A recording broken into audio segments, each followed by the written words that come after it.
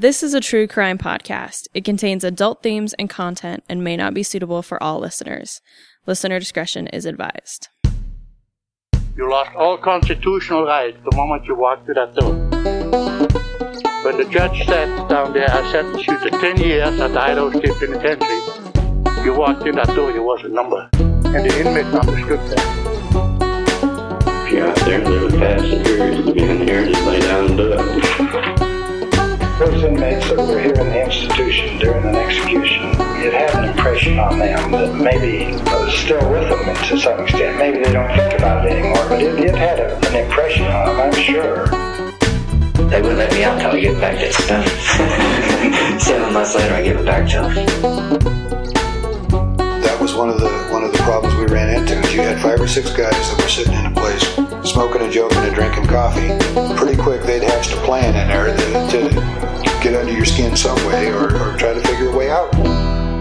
Welcome, ladies and gentlemen, to another episode of Behind Gray Walls, a podcast about the old Idaho State Penitentiary and the men and women who were incarcerated and worked there. My name's Anthony. I'm talking to Sky down in Texas. How's it going, Sky? It's good. It's summer, which I hate. It's May 15th, and I am in my closet sweating, and we have just started, so... Oh. I would say one day I'll stop talking about how hot it is, but it's very unlikely. I will not. I do not like the heat, so... Was it like 100 degrees this last week there? It was pretty close. Today, I think, is supposed to be a high of 98. It's supposed to be a high of 97, 98, I think, for the next week. It is going to drop down to 80 next week. Wow. But a real break for us. And meanwhile, in Boise, this last Monday it snowed, and then it kind of rained throughout the week, and now it's like this perfect, beautiful 70-degree spring day. Ugh, I love it. So must be nice to have like seasons besides summer, and then kind of winter, but not really. It is so delightful. I will.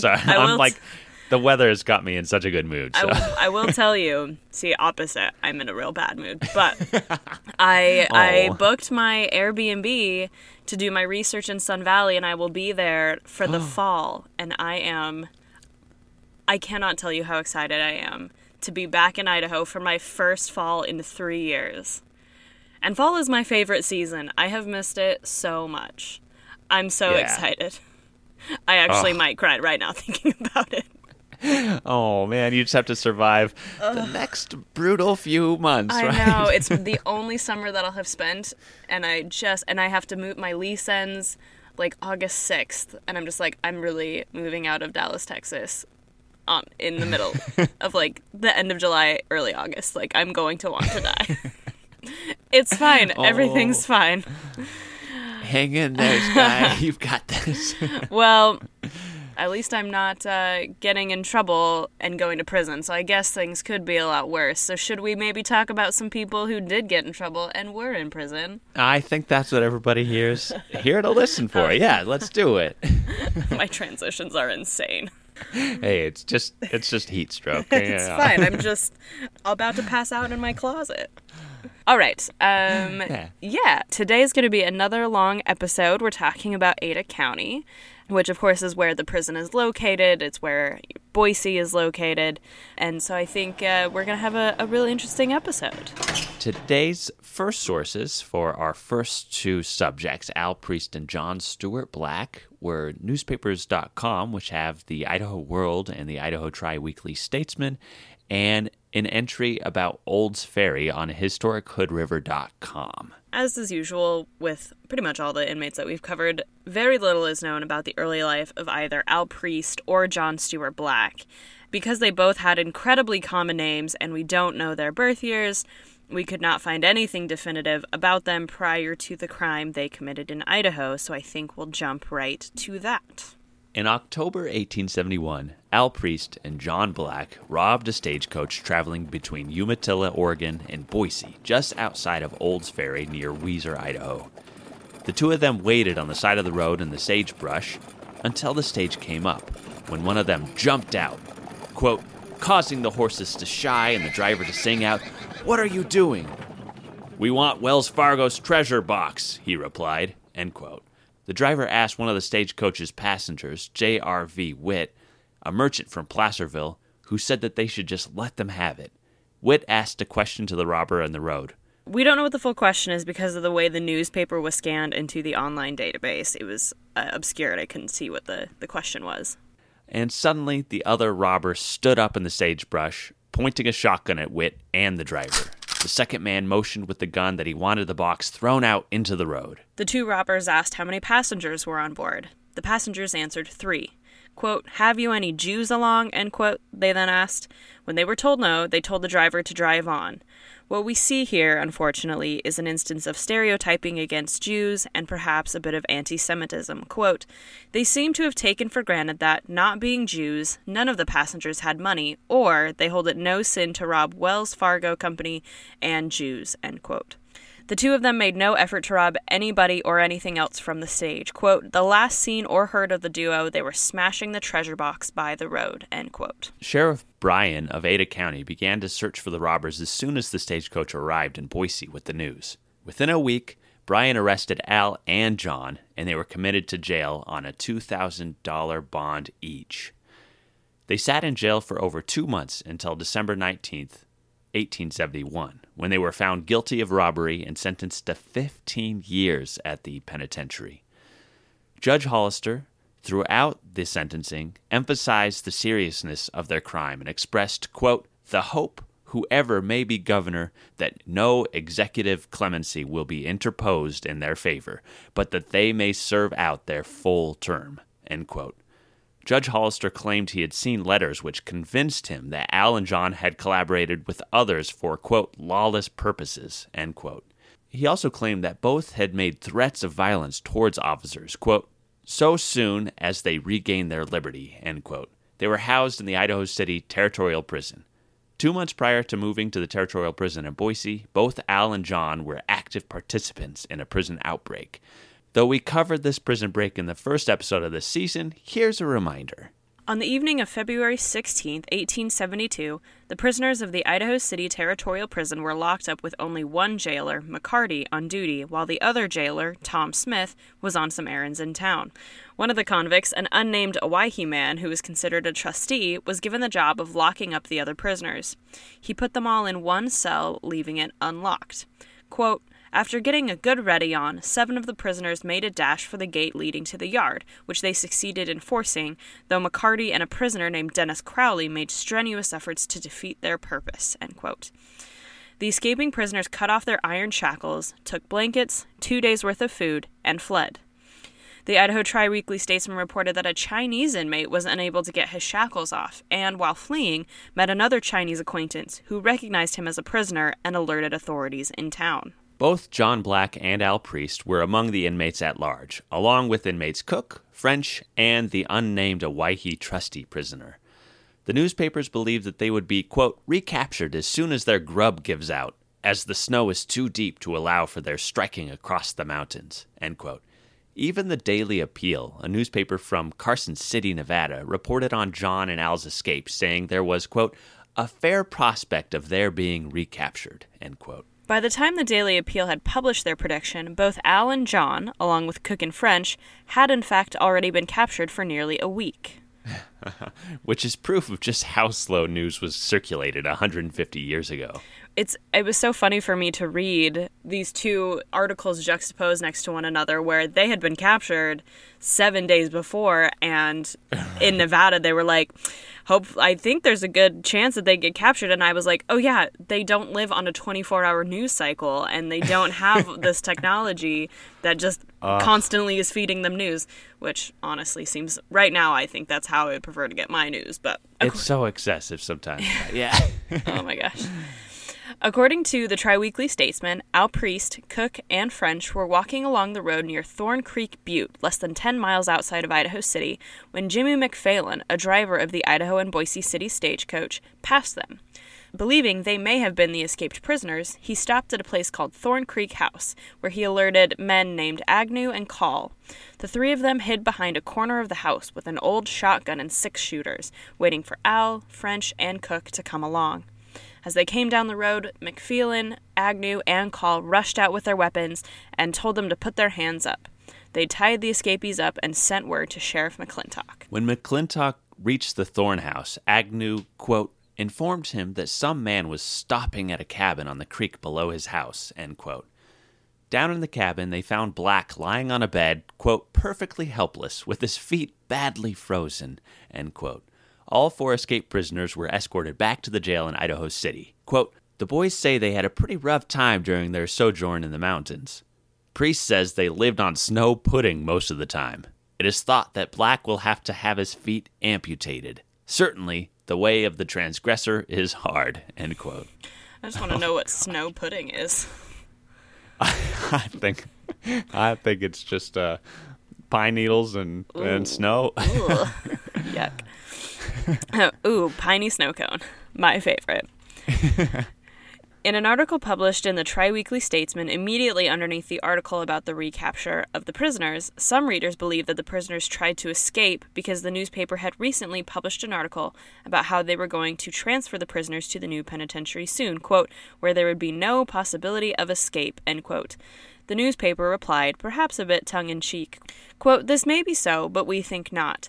The more probable reason is they wanted to come to Boise, and fearing no orders would be made for that purpose, they concluded to come on their own hook, and starting away in the night, they took the wrong road, or have got lost in Moores Creek Canyon, end quote. The newspaper further reported that all but one of the 7 escaped inmates had been returned. And it doesn't seem that John's feet were amputated, and both Al and John were successfully transferred to the new territorial penitentiary. Neither one of them wanted to be held in this prison for long, however. As we know, on April 25th, 1872, 2 months after their escape attempt from the Idaho City prison, and less than a month after they were moved to the territorial prison in Boise, Al Priest and Ah Hood, from the Boise County episode, both escaped from the penitentiary. Ah Hood was working in the kitchen, and the rest of the inmates were working in a ditch outside of the prison walls, while Al was picking up stones and cleaning up the garden behind the prison with shackles on his leg. Al asked Mr. Wolf, who was guarding him, if he could go get a drink of water inside the prison, and he was given permission. Once inside, he walked right past the water pump to the end of the hall and, seeing that there was about a 2-foot gap between the bars and the top of the window, climbed the grate and escaped. It was assumed that he found a key and unlocked his shackles before escaping. Ah Hood followed suit. Seeing Al escape into the Boise foothills, the guards rushed the other inmates back to their cells and took off after Al. The newspapers were skeptical if Al or Ah Hood would be found. The Idaho World reported that Al Priest had said that he would not be kept in the penitentiary in Boise for more than 40 days. He escaped after 35. Al managed to remain outside the walls for nearly a month. 2 days after his escape, Joseph Pinkham, the U.S. Marshal of the Idaho Territory, offered a $100, nearly $2,500 in 2021, reward for the capture of Al Priest.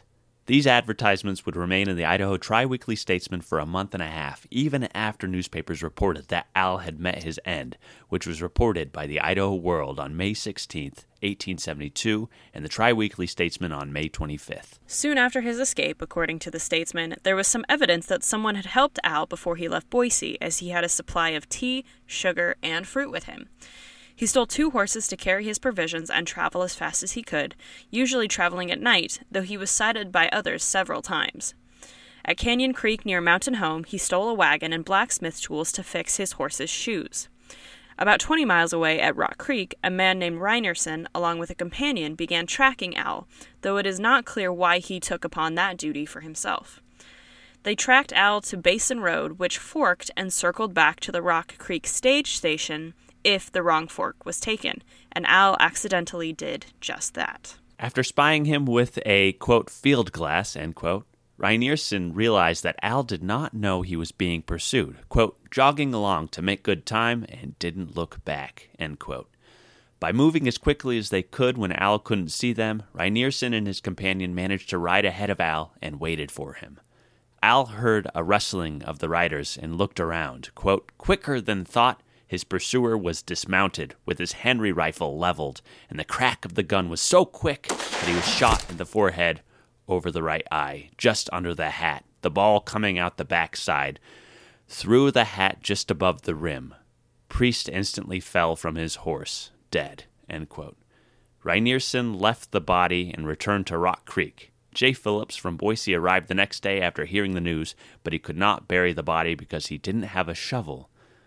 A man the newspaper called John Boise came along the next day and buried Al Priest, though the newspaper article does not specify where. While Al had successfully escaped, though considering his death, to say he was successful is perhaps generous, John was stuck behind. Though he remained in the prison without breaking any rules for over 3 years, the Idaho World reported on May 21st, 1874, that John had attempted an escape of his own. He was found in the process of digging a hole out of his cell, having already filed through his irons. Unlike his attempt in Idaho City, this time he was unable to get outside of the walls. Despite this escape attempt, however, 7 months later, on December 17, 1874, the Statesman reported that Governor T.W. Bennett had pardoned John Stuart Black. Quote, "He is a young man, and his good conduct while in the penitentiary shows that he is a better man than he was supposed to be. He makes solemn promises of good behavior, and we believe he is sincere. He has gone to work for Ed Pinkham, and with a firm step and the sympathy of a generous public, we trust he will be a good citizen." End quote. In perhaps the biggest stroke of irony of all time, Ed Pinkham, John's new employer, according to the Idaho World, owned a stage line between Centerville, Placerville, and Pioneer City. Oh, boy. And, of course, John was difficult to trace after his time in prison because of his common name. John S. Black was named by the Boise Land Office in 1883 as filing for ownership for a piece of land he had resided on and cultivated through the Homestead Act of 1862. There's one other report of John S. Black in 1884, also related to land ownership. There are, of course, several newspaper reports of John Black throughout the years, but because of a lack of details of John Stuart Black, and because of the common name of John Black, we cannot definitively state that any of these are the same John Black as the one who served time in the Idaho Territorial Penitentiary in its first years. Interestingly, the Idaho State Historical Society also manages the Rock Creek Station and the Stricker House. So if next time you're passing through Twin Falls, stop into Hanson and check out the exhibit there. It was such an important place to stop for travelers going along the Oregon Trail and settling, all the miners settling here in the West. They would stop there and get their new provisions before they headed out to their mining camps. So the next inmate we're going to look at is Charles LeDuc, and the main source that we have for his story is actually the Arcadia Publishing Company's 2014 book Nampa by Larry Kane. So researching Charles LeDuc's story was, as usual, difficult. Anthony and Ian Pickens, who is one of the research assistants out there at the old penitentiary site, dug through countless records trying to find any information about him in newspapers and on Ancestry. It wasn't until Jim Riley, our government records specialist at the Idaho State Archives, uncovered court transcripts, which finally gave us the name of the victim, Mr. Daniel Bacon, and a brief synopsis that led Anthony to find newspapers' accounts of the crime. According to the bill presented to the courts from the grand jury on October 10th, 1871, Charles LeDuc decided to get some payback on Daniel Bacon. Now let's look at Mr. Bacon. He was born in Angelica, New York in 1822 and settled in Idaho in the 1860s. He owned a grain farm on the south side of the Boise River, about 5 miles southwest of downtown, quote, 5 miles above the Boise City Bridge, end quote. In 1868, the first bridge was built across the Boise River, replacing the ferry that originally transported citizens across the river at that spot. And I found the original 1868 toll rate, which was $2 to cross the bridge in a wagon with a, quote, span of animals, end quote, when it first opened. $1 for a man and a horse, and $0.25 to cross on foot. Additional animals cost extra. This was later replaced by our iconic 1911 9th Street Bridge, which still stands today, so go check that out. Now, Mr. Bacon seemed to be a bit of an entrepreneur as well. In 1870, he began canvassing for subscribers in Boise to buy what was essentially a large encyclopedia called The Wonders of the World, edited by C.G. Rosenberg and containing over 500 pages and thousands of photos that detailed events in world history. This wouldn't be the only venture Daniel Bacon would get into in the world of printing. He was a successful local farmer across the bridge on the south side of town, but not necessarily well-liked. In an article printed just a month before Charles LeDuc's crime, Daniel wrote into the Statesman complaining about the price of grain not being high enough, as the grain crop was poor that year and only yielded about half as much as previous years. He felt that the Statesman was not helping farmers get a good price with the shorter supply. A journalist responded that if local farmers raised the price of grain, locals would get it from, other nearby towns, and went as far as saying, quote, "We learn, however, that he is one of the sort whose opinion is not respected, and therefore we pass it as the idle wind. The gratuitous injustice he seeks to do to the Statesman shows that he is an ass," end quote. I believe this would spur on his future endeavor in the newspaper world. It's embarrassing for him. Right. So back to the crime. Charles LeDuc worked for Daniel Bacon, most likely during fall harvest, and was owed $1.50 for his time. On October 10th, 1871, around 6 o'clock in the evening, Charles grew impatient for payment. He went to Daniel's barn, suited up one of Daniel's horses with a saddle and bridle, and headed south.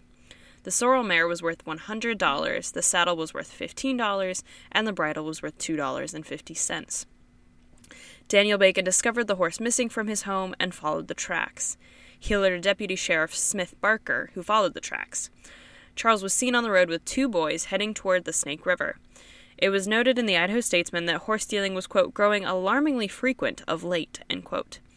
At the end of the article, it stated, quote, "The first thing somebody knows around here, some rogues will be found one of these bright mornings climbing a tree who are not looking for fruit," end quote. The sheriff rode through the desert. His, quote, "provisions gave out, and he was without blankets, but he stuck to the trail, staying out several nights without food and nothing to keep warm. Most men would have turned back," end quote. Which, let me just say, that is excessive to just try to get wages back. But, I mean, I guess if you need money, you need money. The sheriff tracked Charles through brush and finally caught up to him in Duck Valley on the border of Idaho and Nevada. Quote, "LeDuc, when arrested, acknowledged of taking the horse about 6 o'clock in the evening, that he intended traveling as far as Snake River, but concluded to keep on. LeDuc said he did not intend to steal the horse, but that Mr. Bacon owed him $1.50, and he had taken the horse for it," end quote. Deputy Sheriff Smith Barker brought Charles back to the Ada County Jail to await trial. His court documents included his aliases, John Doe, Richard Rowe, and James Coe, but noted that his real name was Charles LeDuc. Maybe he just was like a poet. He was just trying to figure out how to rhyme everything.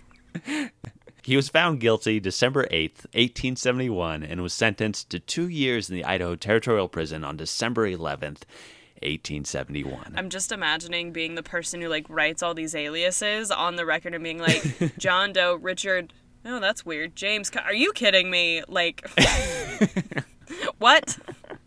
That's so funny. Okay, so Anthony was able to find another Charles LeDuc who was arrested and sentenced to 2 years in the Michigan State Penitentiary in 1876, but we cannot verify if that is definitively him or not. Mm-hmm. Now, you remember that scathing burn from the Idaho Statesman on Daniel Bacon, calling him an ass, whose opinion was not respected, and, quote, "therefore we pass it as the idle wind," end quote. Well, it was his turn. In 1879, he actually began his own newspaper, The Republican. It was a 32-column weekly paper that the Statesman described as, quote, "filled with interesting reading matter and presents a neat appearance typographically," end quote. They noted that they did not receive a copy themselves, but borrowed one for the review. 2 months later, a man from the Boise Democrat newspaper named Foster beat gray-haired 60-year-old Daniel Bacon, punching him to the ground and kicking him after Daniel printed a rebuke about a dirty and an obscene poem written in the Owyhee Avalanche newspaper. Foster was fined $25 for the beatdown.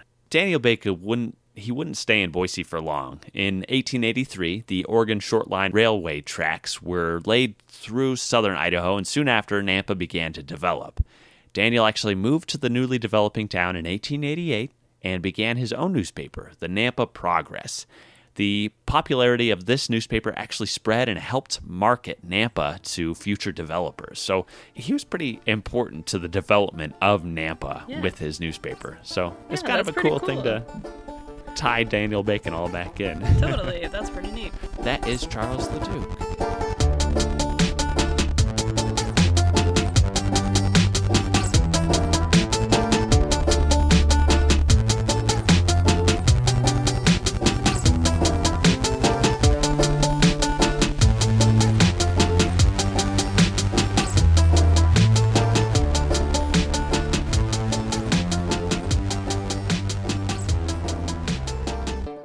the next inmate from Ada County we're going to talk about is Jacob S. Drake. And the sources that we have for him are, of course, newspapers.com, particularly the Idaho World and the Idaho Tri-Weekly Statesman, and Ancestry.com records. He is one of the few that we have not a lot, but some about his early life. Anything, Yeah. Anything is a lot this season. So, Jacob S. Drake was born in Milo, Maine in either 1829 or 1830. He was the fourth of 10 children and second son born to farmer Elias Drake and his wife Harriet. There is a possibility that he served for the Union in the Civil War, but the Civil War pension record listed on Ancestry for Jacob Drake stated that he served in the 179th Ohio Infantry, but died from disease in January 1865. So this is probably not him. Still, as a man in his 30s during the Civil War, it seems definitely possible that he served in the Civil War for some period of time, though we do not have definitive records to prove it. And I do think that I feel like kind of puts me back into perspective of like what time period that we're at.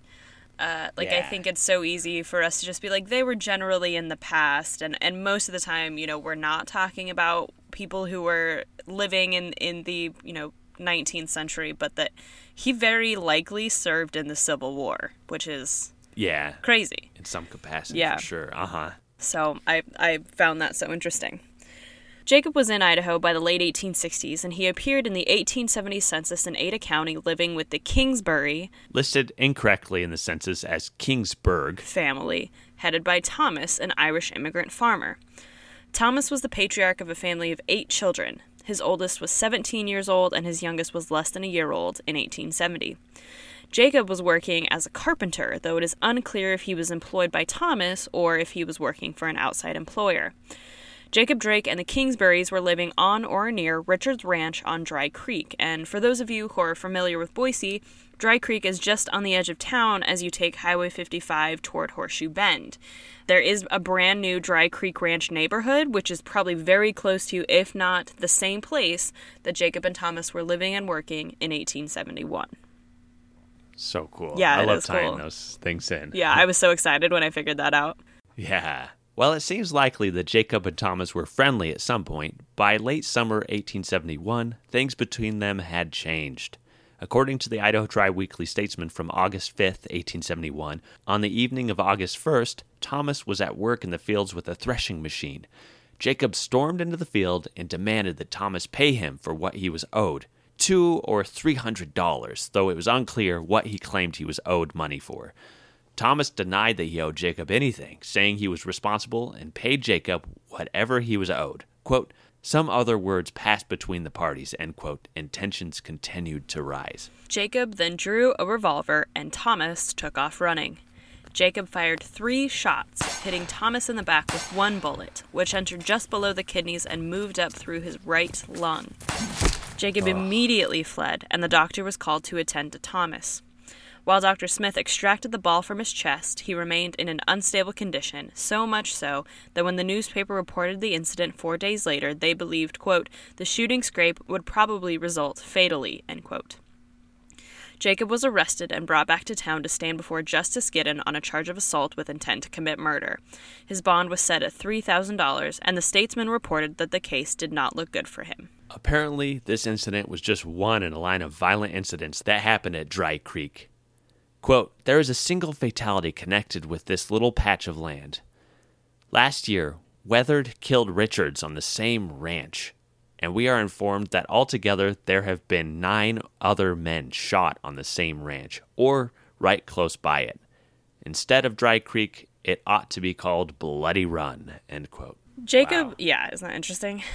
Yeah. Have you seen either the American version or the British version of the show called Ghosts? So it's this great show about basically the concept is that people end up moving into this house and through an accident, one of them ends up seeing ghosts of all of these people who had died on that site. And there's I've only seen the British version, but there's a caveman sort of guy. There's a World War II general. There's all of these British Ghostocracy, and so I just was thinking how interesting if we could have that on Dry Creek, like what kind of ghosts would we see? Yeah. So anyway. Oh. Sorry, that was just a... Again, my whole life just relates to like the TV shows or movies that I'm watching, so... Anyway. Oh my gosh. So Jacob was not arraigned before the courts until September 29th, nearly 2 months after being arrested when he pleaded not guilty. His trial began on October 3rd, 1871. Thomas Kingsbury not only survived the attack, but he served as a witness against Jacob, along with 2 other eyewitnesses, Henry Williams and V. Harbison. Jacob's defense attorneys, McBride and Henley, tried to submit a defense of insanity, quote, and the testimony on the point consisted of evidence of his irrational actions since last December, at which time the prisoner was run over by a wagon, both wheels passing over his head, and up to the time of the shooting in July, end quote. It appears that this was his only point of defense. Which, getting run over with both wheels over your head, I just can't.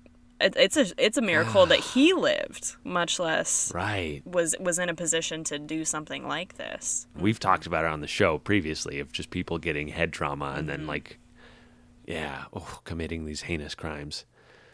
But the trial lasted the day of October 4th, and the jury deliberated for a short amount of time before returning a verdict of guilty, quote, accompanied by a recommendation to the mercy of the court, end quote.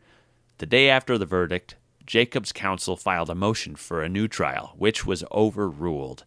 Jacob S. Drake was sentenced to, quote, 4 years in the penitentiary for this territory at hard labor, end quote. Jacob seemed to behave well in prison, becoming a trustee within a year and a half. Despite this, however, incarceration seemed to deeply affect him. U.S. Marshal John Pinkham stated that Jacob had, quote, always been peaceful and well-disposed, and they have considered him perfectly trusty, although he has a weak mind, end quote.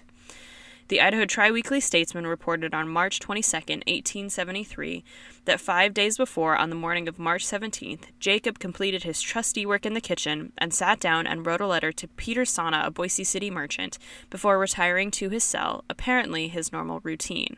What follows is a graphic discussion of how Jacob Drake attempted suicide. Listener discretion is advised for younger children or people sensitive to discussions of suicidal ideations. Please take care of yourselves while listening to the next 3 minutes of audio. 10 minutes later, a guard went back to Jacob's cell to check on him and, quote, found him lying on his bed with his throat cut and a stab in his breast, end quote. Jacob had attempted suicide. Using a small pocket knife he kept for cutting tobacco, he sliced a 4 to 5 inch, quote, ugly gash, end quote, on the right side of his neck. However, it was not deep enough to cut into his jugular vein. He had also stabbed himself in the chest, just below the breastbone. The stab wound was 2 inches deep. The doctor believed he did not cut through any vital organs, and it was possible that he could recover, but it was a wait-and-see situation. From the Idaho Tri-Weekly Statesman, quote, Drake's friends, particularly A.J. Wyatt of Dry Creek, have always contended that Drake was not of sound mind, and the circumstance is almost positive evidence that such is the case. At the trial, it was showed that a loaded wagon had run over his head sometime previous, and he had not appeared to be the same man since that time, end quote. Apparently, the letter he wrote to Peter Sana was about a few dollars that Jacob owed, which Jacob had always fretted over, even though Peter had, quote, told him it was a matter of no consequence, end quote. Jacob actually survived his injuries, and it seems that his suicide attempt was proof to many that Jacob was suffering from mental illness of some kind of mental and psychiatric trauma after the wagon accident in the winter of 1870. On June 24, 1873, the Idaho Tri-Weekly Statesman published the text of Jacob Drake's pardon, as written by the territorial governor T.W. Bennett, quote, and whereas from petitions from many reliable persons and from other sources, I am convinced that the ends of justice would no longer be subserved by the further imprisonment of the said Jacob S. Drake, and that he is a proper subject for the exercise of the executive clemency imposed on me by law, end quote. Governor Bennett granted a full and free pardon, restoring his full citizenship rights on June 2, 1873. It is not entirely clear what Jacob did after his release from prison. It seems, however, that he lived a lonely bachelor life, as he never appeared in any records available on Ancestry.com after 1870, though it seems like he remained in Boise. In September 1877, the Idaho Semi-Weekly World published a single sentence, quote, Jacob F. Drake was killed by a wagon turning over him near Boise City last Tuesday, end quote. Sadly, the next day, the Idaho Tri-Weekly Statesman reported, quote, Jacob T. Drake, who died last Thursday from injuries received by the accident of the same day, was buried at 10 o'clock Thursday. There were just enough persons present to perform the duties of internment, end quote. Even though both articles in the Tri-Weekly Statesman and the Idaho Semi-Weekly World misreported his middle initial and the day the accident happened, it seems that, based on a lack of both newspaper reports and ancestry records about him after 1877, this is our Jacob. He was not even 50 years old at the time of his death. Tragic. Well, and how sad that it was a wagon. That, you know, it seems like, you know, it was a wagon accident, that was a wagon was what made him a different person, and that's ultimately what killed him. When I found both the attempt on his own life in prison and this death, I was like, oh, this is a tough story. So kind of interesting, kind of hearkening back to the letter he wrote to Peter Sauna. Anyone living in Boise area might know that name. There's the Sauna building downtown, kind of just a little ways down from the Idaho on 9th and Main. And it was constructed in the 1880s, that building was, but Peter was kind of a merchant. He sold like building materials and tools and things like that. And then on the second floor of his building was actually an opera house, the Sauna Opera House, which is pretty cool. Oh, that's cool. Yeah, kind of a famous name here in Boise. All right, so we are going to move on to Michael Donahue. Sources for Michael are newspapers.com, particularly Idaho Tri-Weekly Statesman articles and the Idaho World, Ancestry.com records, religious conflict and discrimination from the Library of Congress classroom materials on immigration and relocation in U.S. history, a blog article from Picturing United States History from City University of New York, and it's called Immigrant Stereotypes and American Racism by Kevin Kenny from Boston College, mining sources, actually mentioned in earlier episodes, and the ISHS reference series articles Boise River Placers, The Effect of Mining in the Economy of the Boise Region, and Lumber in the Boise Region. Much like the other men we have covered throughout the season, Michael Donahue's early life is difficult to find anything about. For Michael, however, we do have a little bit of information. He was born in Ireland in 1841, and that's about it. Yeah, that's it. That's what we got. So the 1870 census places him at 29 years old at Granite Creek near Placerville in the Idaho Territory, working as a, quote, mining laborer, end quote, making him a typical settler of the Idaho Territory in its earliest years.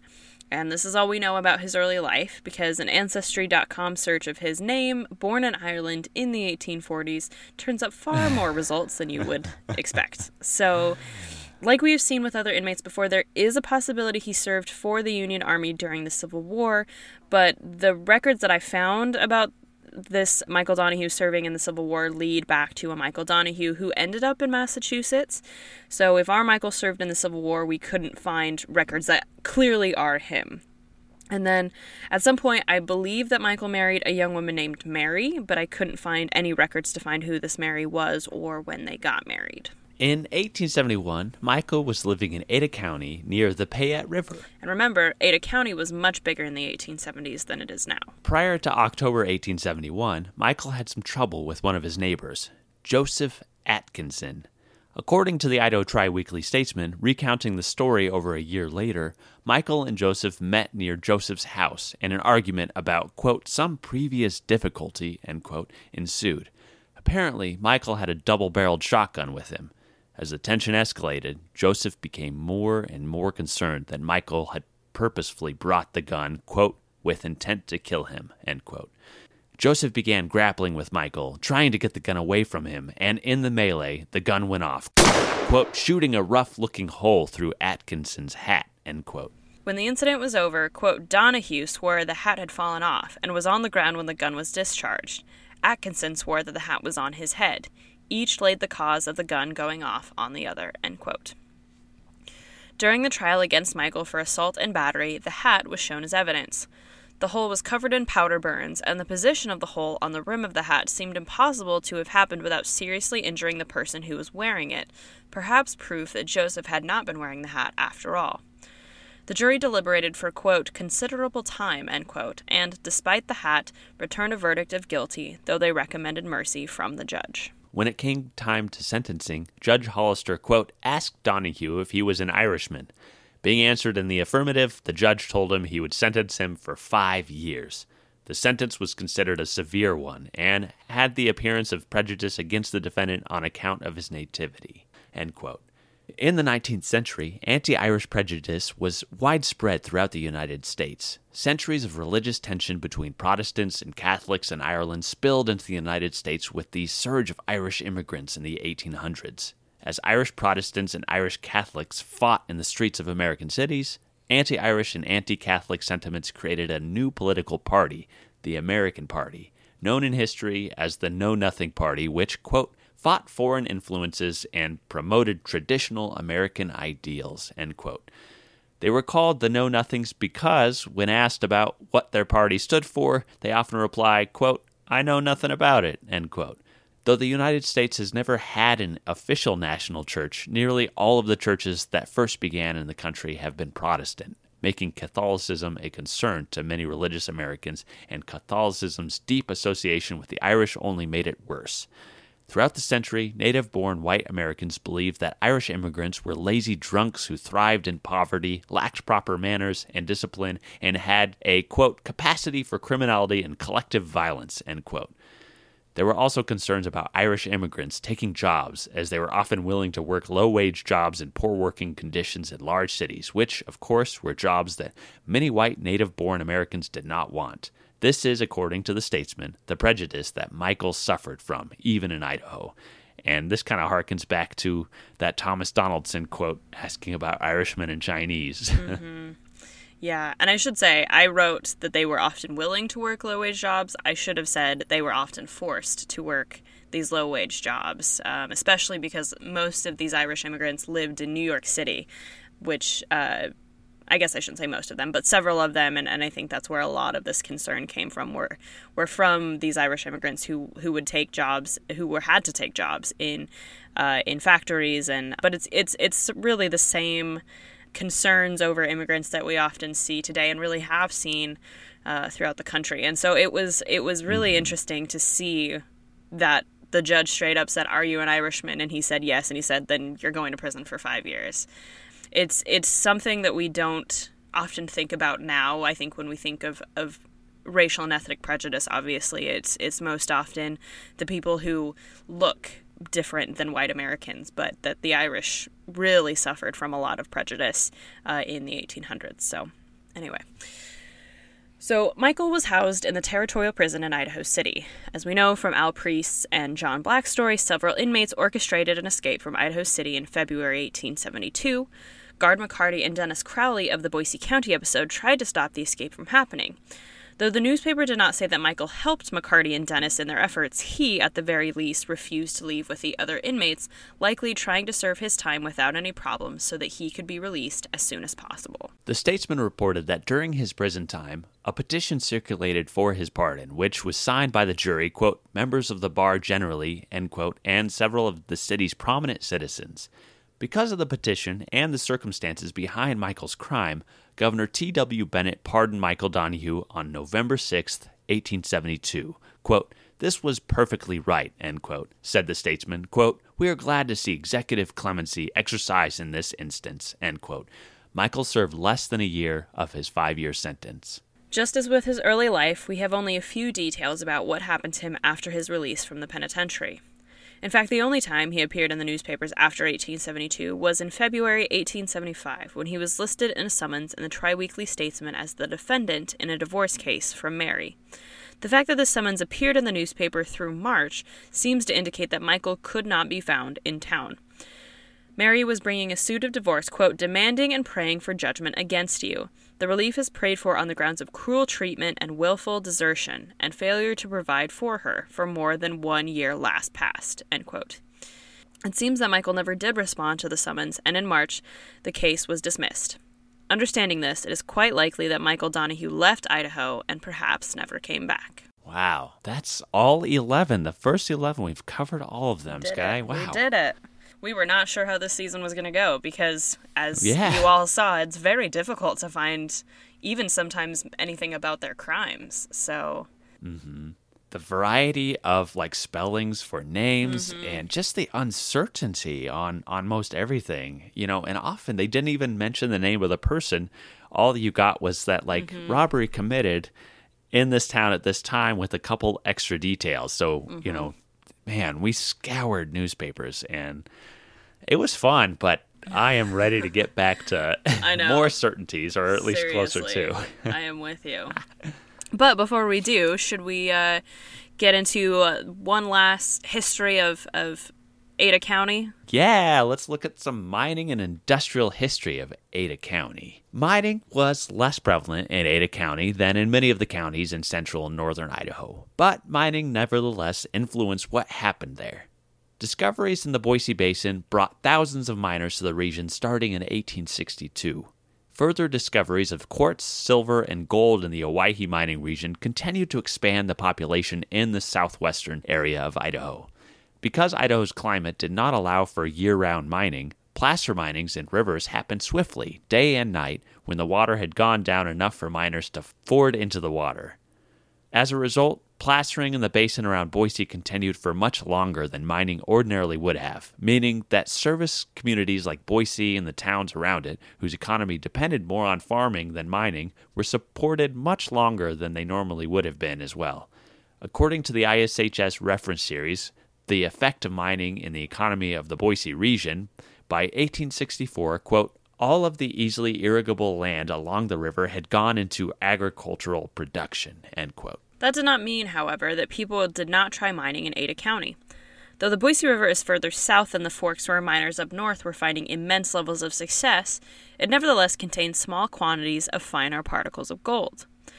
The area that is currently home of the Lucky Peak Dam was, quote, gaining recognition, end quote, by the summer of 1864, and some additional discoveries further north above Boise City followed in 1867.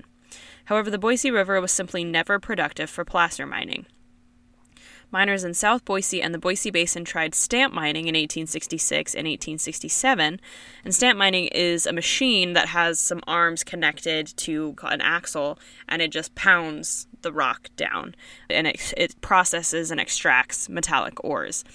But mining directly in and around Ada County still suffered compared to other places in the territory. But even if miners did not have great success in Ada County, lumbermen, by contrast, cleaned up, as it were. During the gold rush to the southern part of the territory in the 1860s, sawmills were often installed in mining towns in Boise and Ada counties, or sometimes close to mines. As the ISHS reference series Lumber in the Boise region put it, quote, mining, whether placer or lode, required lumber right from the beginning. Mine timbers, necessary in places for tunnels and stopes, and lumber for mill building brought a substantial forest products demand after lode mining diversified the local economy, end quote.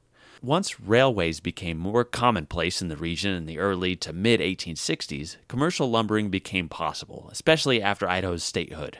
Much like the farming in and around Boise, the local lumber industry owed its very existence to mining. During the earliest mining years, transportation improvements made Boise a major stop for stage travelers, and rail service was essential to the continued growth of the mining industries around town.